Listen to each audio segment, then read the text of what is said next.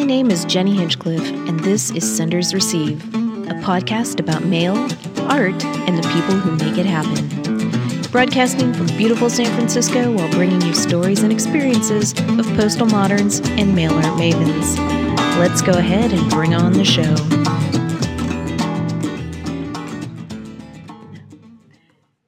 How excited am I today to be sitting down with the one and only Crackerjack Kid. Chuck Welch, aka Crackerjack, is the author of Eternal Network, a mail art anthology, one of the earliest and best anthologies of mail art thought and writing. His artist stamp and mail art works have long circulated throughout the network. Recent artist stamp issues cover topics such as Black Lives Matter, COVID-19, and political protest. Crackerjack has spent the last 12 years archiving and organizing his mail art collection for inclusion at the Smithsonian Museum's Archives of American Art. He has curated mail art exhibitions for various institutions, most recently the show Postcards to Brattleboro, 40 Years of Mail Art at the Brattleboro Museum and Art Center in Vermont. He has been the focus of museum shows, notably Errors, Fakes, and Oddities, and Mail Art Archives and Correspondences by Chuck Welch at the New Hampshire Institute of Art, Sharon Arts Gallery in Manchester, New Hampshire. It is such a treat to spend time catching up with Chuck, and I am thrilled to share this interview with Senders Receive listeners. Welcome, Crackerjack. Oh, Jenny, it's my pleasure. I'm so pleased to be able to be on this podcast. I'm excited to talk with you today. We have so many great things to discuss. One of the first questions that I always like to ask interview guests is how they got started in mail art and whether or not they remember the first piece of mail they received or sent. I started in mail art probably when my grandfather sent me gum samples from his grocery store in McCook, Nebraska. I was probably about 8 or 9 years old. He would send these surprises in the mail to me, and you could say that's the unofficial way I learned about mail art. At that time, I was doing drawings and things, and I would send those to my grandparents. But the official time that I got involved in mail art was in 1973. I had gotten out of the Army. I was in Vietnam for a year, and I was exchanging, actually, mail art, although I didn't know it was called that, with my girlfriend stateside, and a lot of my drawings and poems were sent to her. Unfortunately, she got married, and after she got married, her husband found them hidden away. And I wrote darn near every day, okay, and he opened them up and he read them and he threw them in a fire and burned them. So my whole record of my experiences overseas were destroyed there, which was really sad to me, which is why I save everything, I think. After that had happened, I saved my mail art, I archive it. But that in 1973, I saw a landmark mail art exhibition called Omaha Flow Systems, curated by the Fluxus artist Ken Friedman. And that was held at the Joslin Art Museum in Omaha, Nebraska. So I was attending graduate school at University of Nebraska at the time, and I went to see that show and saw all of this mail art on the wall. Everything that was received there was posted on the wall, and lo and behold, I never imagined that it would be allowable to take the artwork off those museum walls and take them home and respond to the person whose work you took off the wall. Well, this was a major exhibition. Yeah. In fact, it was the first example of of networking art, or I guess you call it the precursor to the internet, and you call it net art. It was a Fluxus event, involved the entire city of Omaha.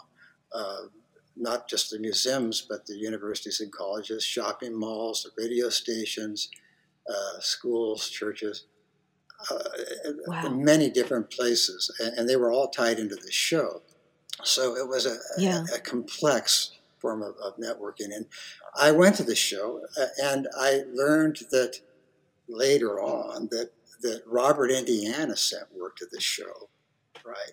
Oh, And wow. May Wilson, who was an early early female artist who exchanged with Ray Johnson in the early Yeah. '60s, her work was on the wall too. So I don't Wow. remember the Yeah. person whose work I took off the wall because I didn't really know a lot about the network, and I just randomly picked something. Yeah. And no, I didn't say that, but. But anyway, so that's my first. The first show I entered though was actually on the West Coast in San Jose, California, and the theme of the show was the truth, the rumor of the conspiracy.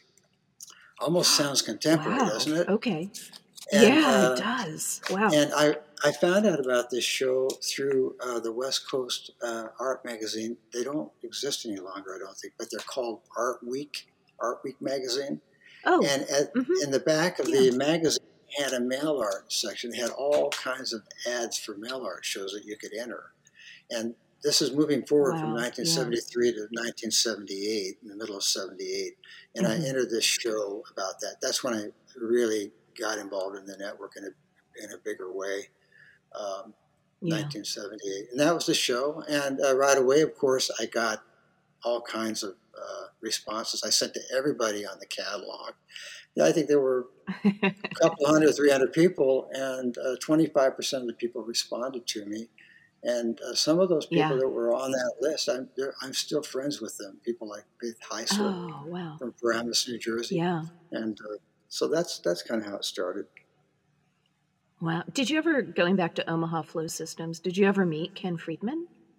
I did meet Ken several times when I was working on Eternal Uh-huh. Network Mail Art Anthology.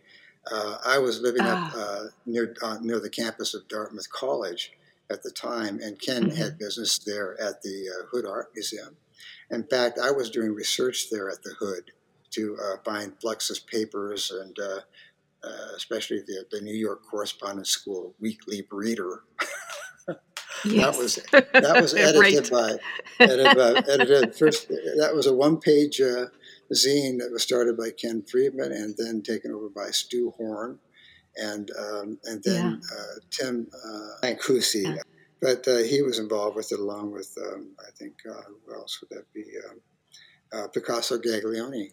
Yeah, I got involved with uh, trying to find information at the Hood on that landmark zine, which actually spread Ray Johnson's uh, uh, school of correspondence into a network. It really became a network with Yeah. Omaha Flow System and with the Weekly Breeder and things that were happening up Image Bank in Morris Trassell. Right.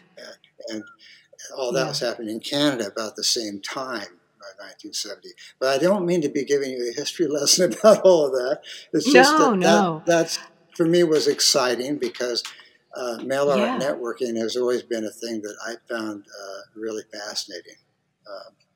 Mm-hmm. And yeah, Yeah, and I think it's important also to sort of talk about all the different connections and where people leapt into networking and mail art because there's so many different points of entry and a lot of, these names and resources kind of get lost in the shuffle because, the community is so big and so wide and so vast. So, it is. um, talking about things like General Idea and, Omaha Flow Yes. System, I think is great for newer folks for sure. Yeah. So you mentioned in a note to me that there's some early high school postal art exhibitions that you were participating in or working on from the late 70s to the early 80s. Can you talk a little bit about those? Well, I was a teacher in Omaha, actually Bellevue, Nebraska, which is a couple of miles away from the Strategic Air Command. So I was a department chairman there at a high school for 10 years. And Mm-hmm. in 1978, I was teaching there when I entered mail art. And right away, I saw Mm-hmm. this as being a way to use that idea of networking art beyond a barrier or a wall. In this case, it would be the educational institutions. How do you link, your high school students with a contemporary art scene, rather than teaching them art history, which I did. I had a course, an advanced placement course that I taught my students there, and I wanted to bring my own experiences with the avant-garde, especially neo-Dadaism on the West Coast, which was happening then, really exciting. Yeah. And with Fluxus and with Cavallini, who is a famous Italian superstar in mail art, who would give away books and stickers and T-shirts. And boy, my students wanted to meet him right away. He'd send these huge posters as well. So I got my kids in my classroom in 1978 involved with doing that. And it was so successful that I started a high school postal art exhibition in 1979 with probably I think 6 or 7 high schools.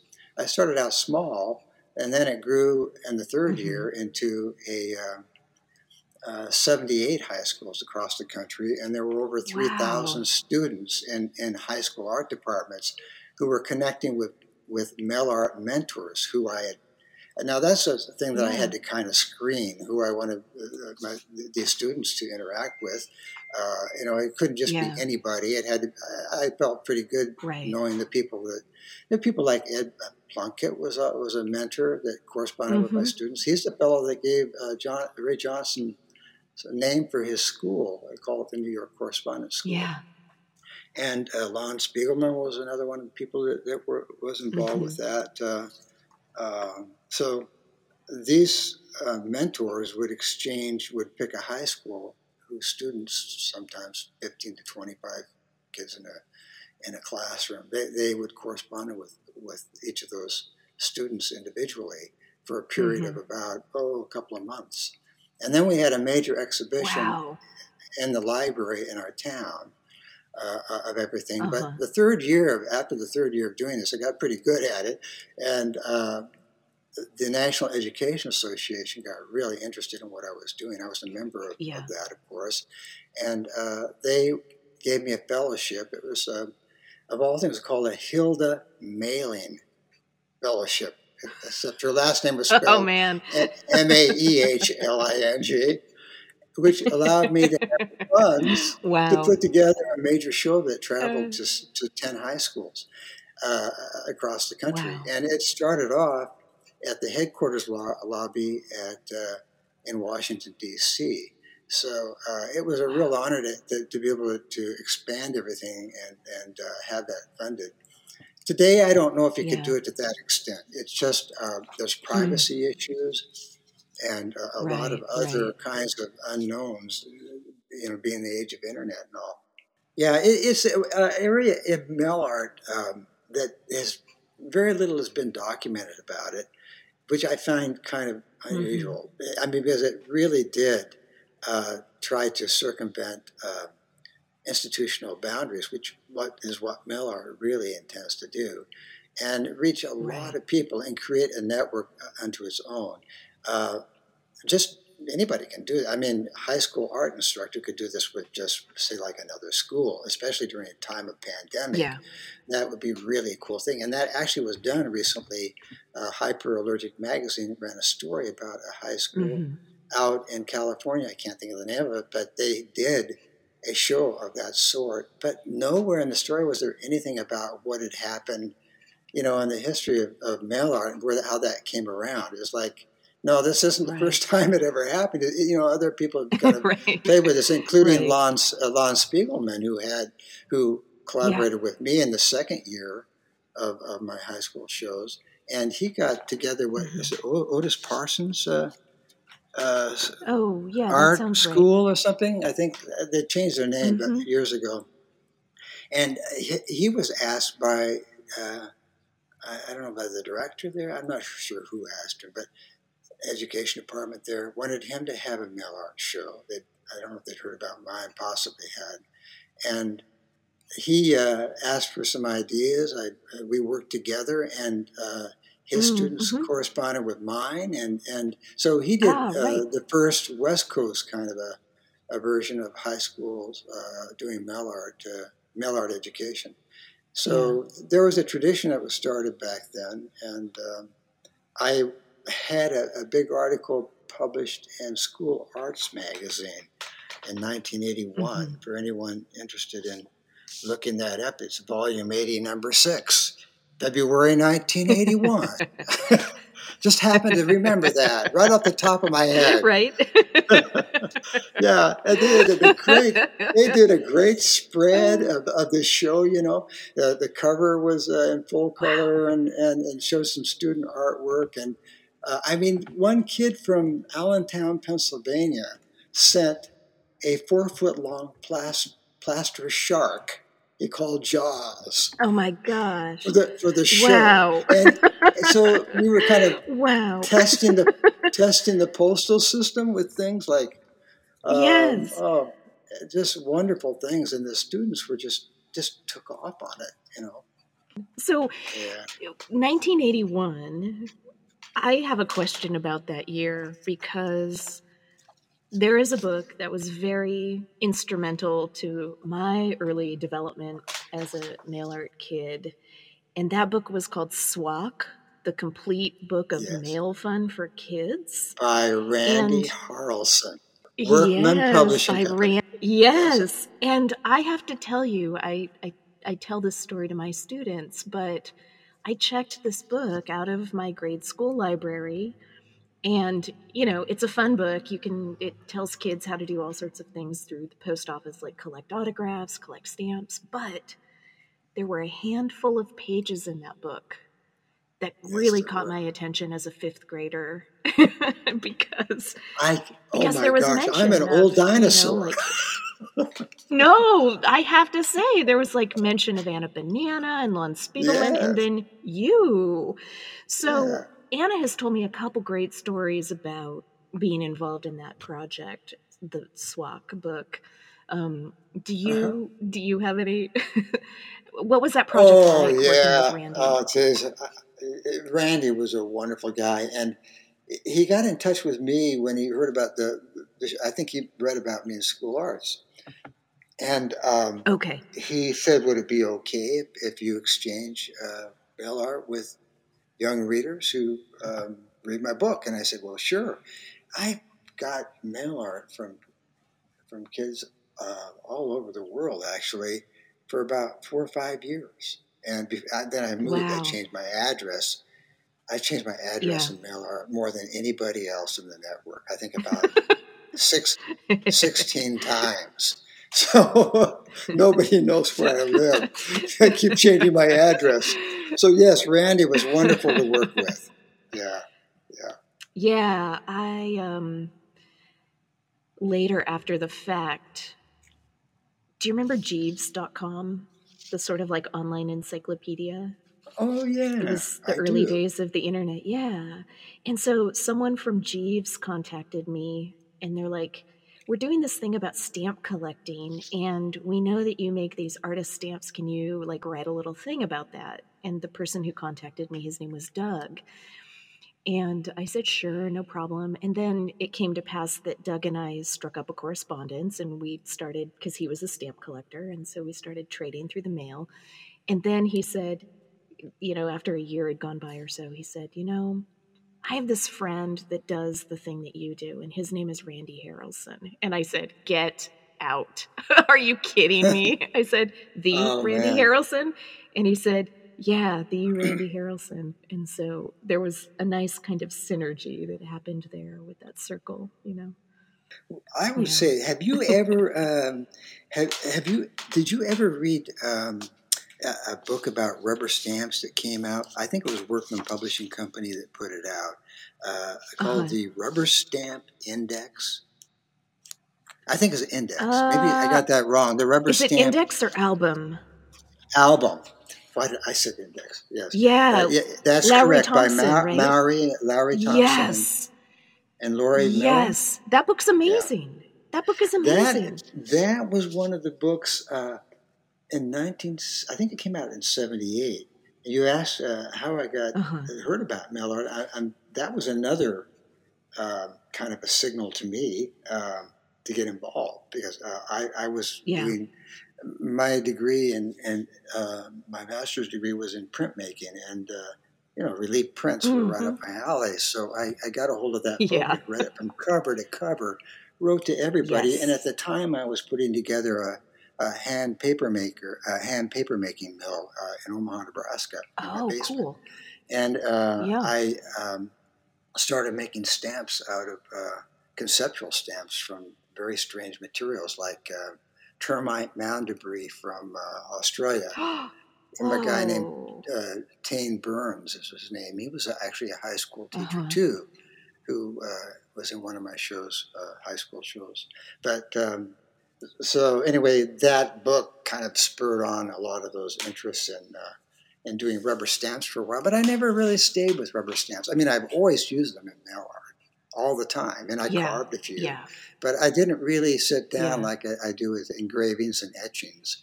I made stamps primarily Mm-hmm. with that media rather than with rubber stamps. So go figure. Yeah. Yeah.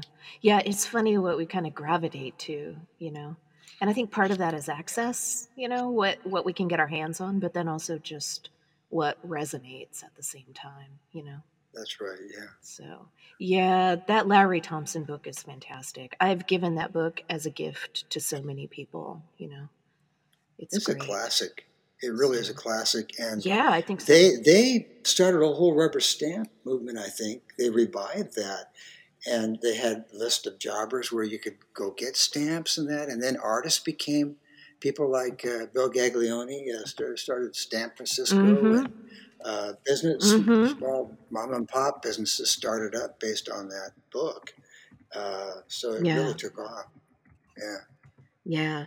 Yeah, and I mean that was sort of the golden age. Like that book came out and then the golden age of like rubber stamps came out, you know.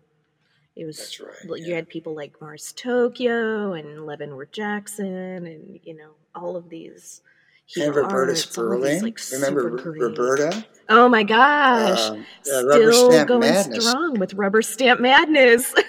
Uh, she she was Yeah. magnificent for several years. I think the 7 or 8 years. That's their major feature stories were about the mail art network and people that were doing Yeah. hand carving things. And Hmm. I first met her actually in New York City in 1984 at Franklin Furnace when they were having a mail art international mail art show there. Oh, okay. Yeah. So I met Roberta once, great lady.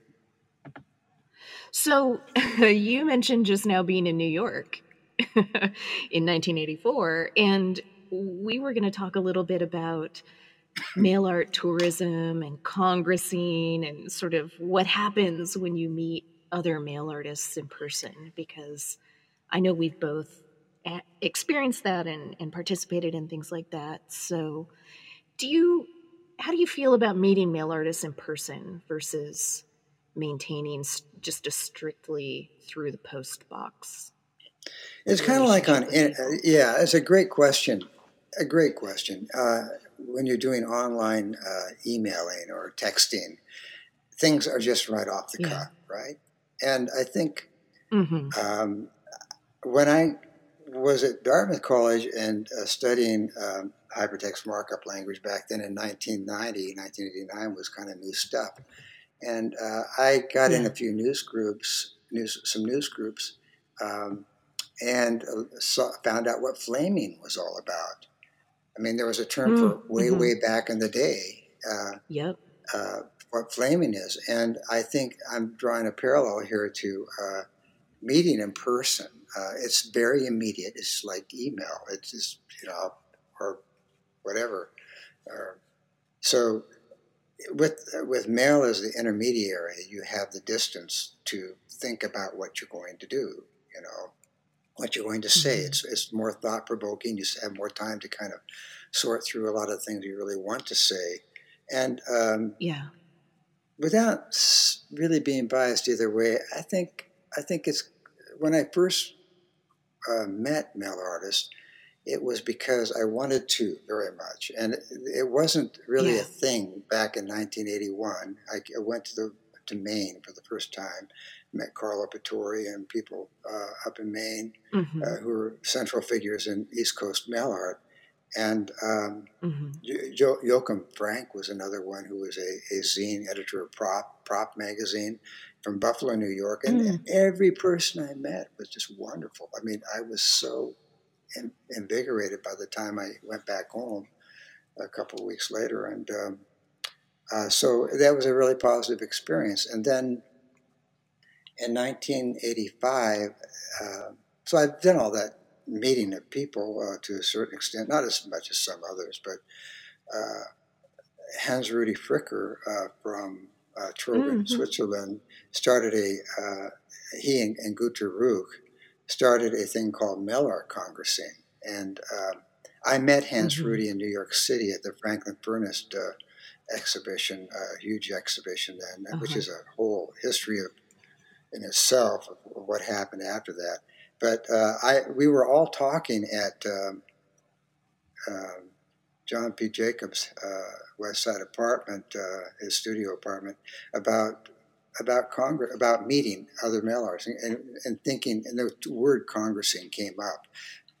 Let's have a congress. Let's all get together. We're at this point where everybody's kind of getting out of the mail and wanting to meet each other, and Fricker was there when all that talk was happening, and I don't want to get into too much, except that the first idea for a Mail Art Congress occurred in Cleveland, Ohio, when Harley, Harley, the stamp artist, passed away a while ago. But he was Harley Francis at the time. He changed his name. But he proposed the first Congress, and he got funding for it. But everybody was going to be meeting in Cleveland, but evidently the funding fell through. It's a photographic resource center or something out in Cleveland that we're going to sponsor it. But then between that event and his going throughout Europe in 1982, early 82, might have been 83, I think it's late 82, spreading that idea and sending out invitations to be part of that thing. Time passed, and then it kind of coalesced with these two Swiss artists really making it happen by saying, wherever two or more artists meet at one time, a Congress will take place. Well, that kind of opened everything up because anybody could create a Congress. But so that's conceptually brilliant. And he gave it a term for it, called it mail art tourism. Some say it was mail art's first tourism, but I think neoism was. But nevertheless, that was kind of a mixed bag for me. I went to a couple of Congresses. I had one of my own in 1992.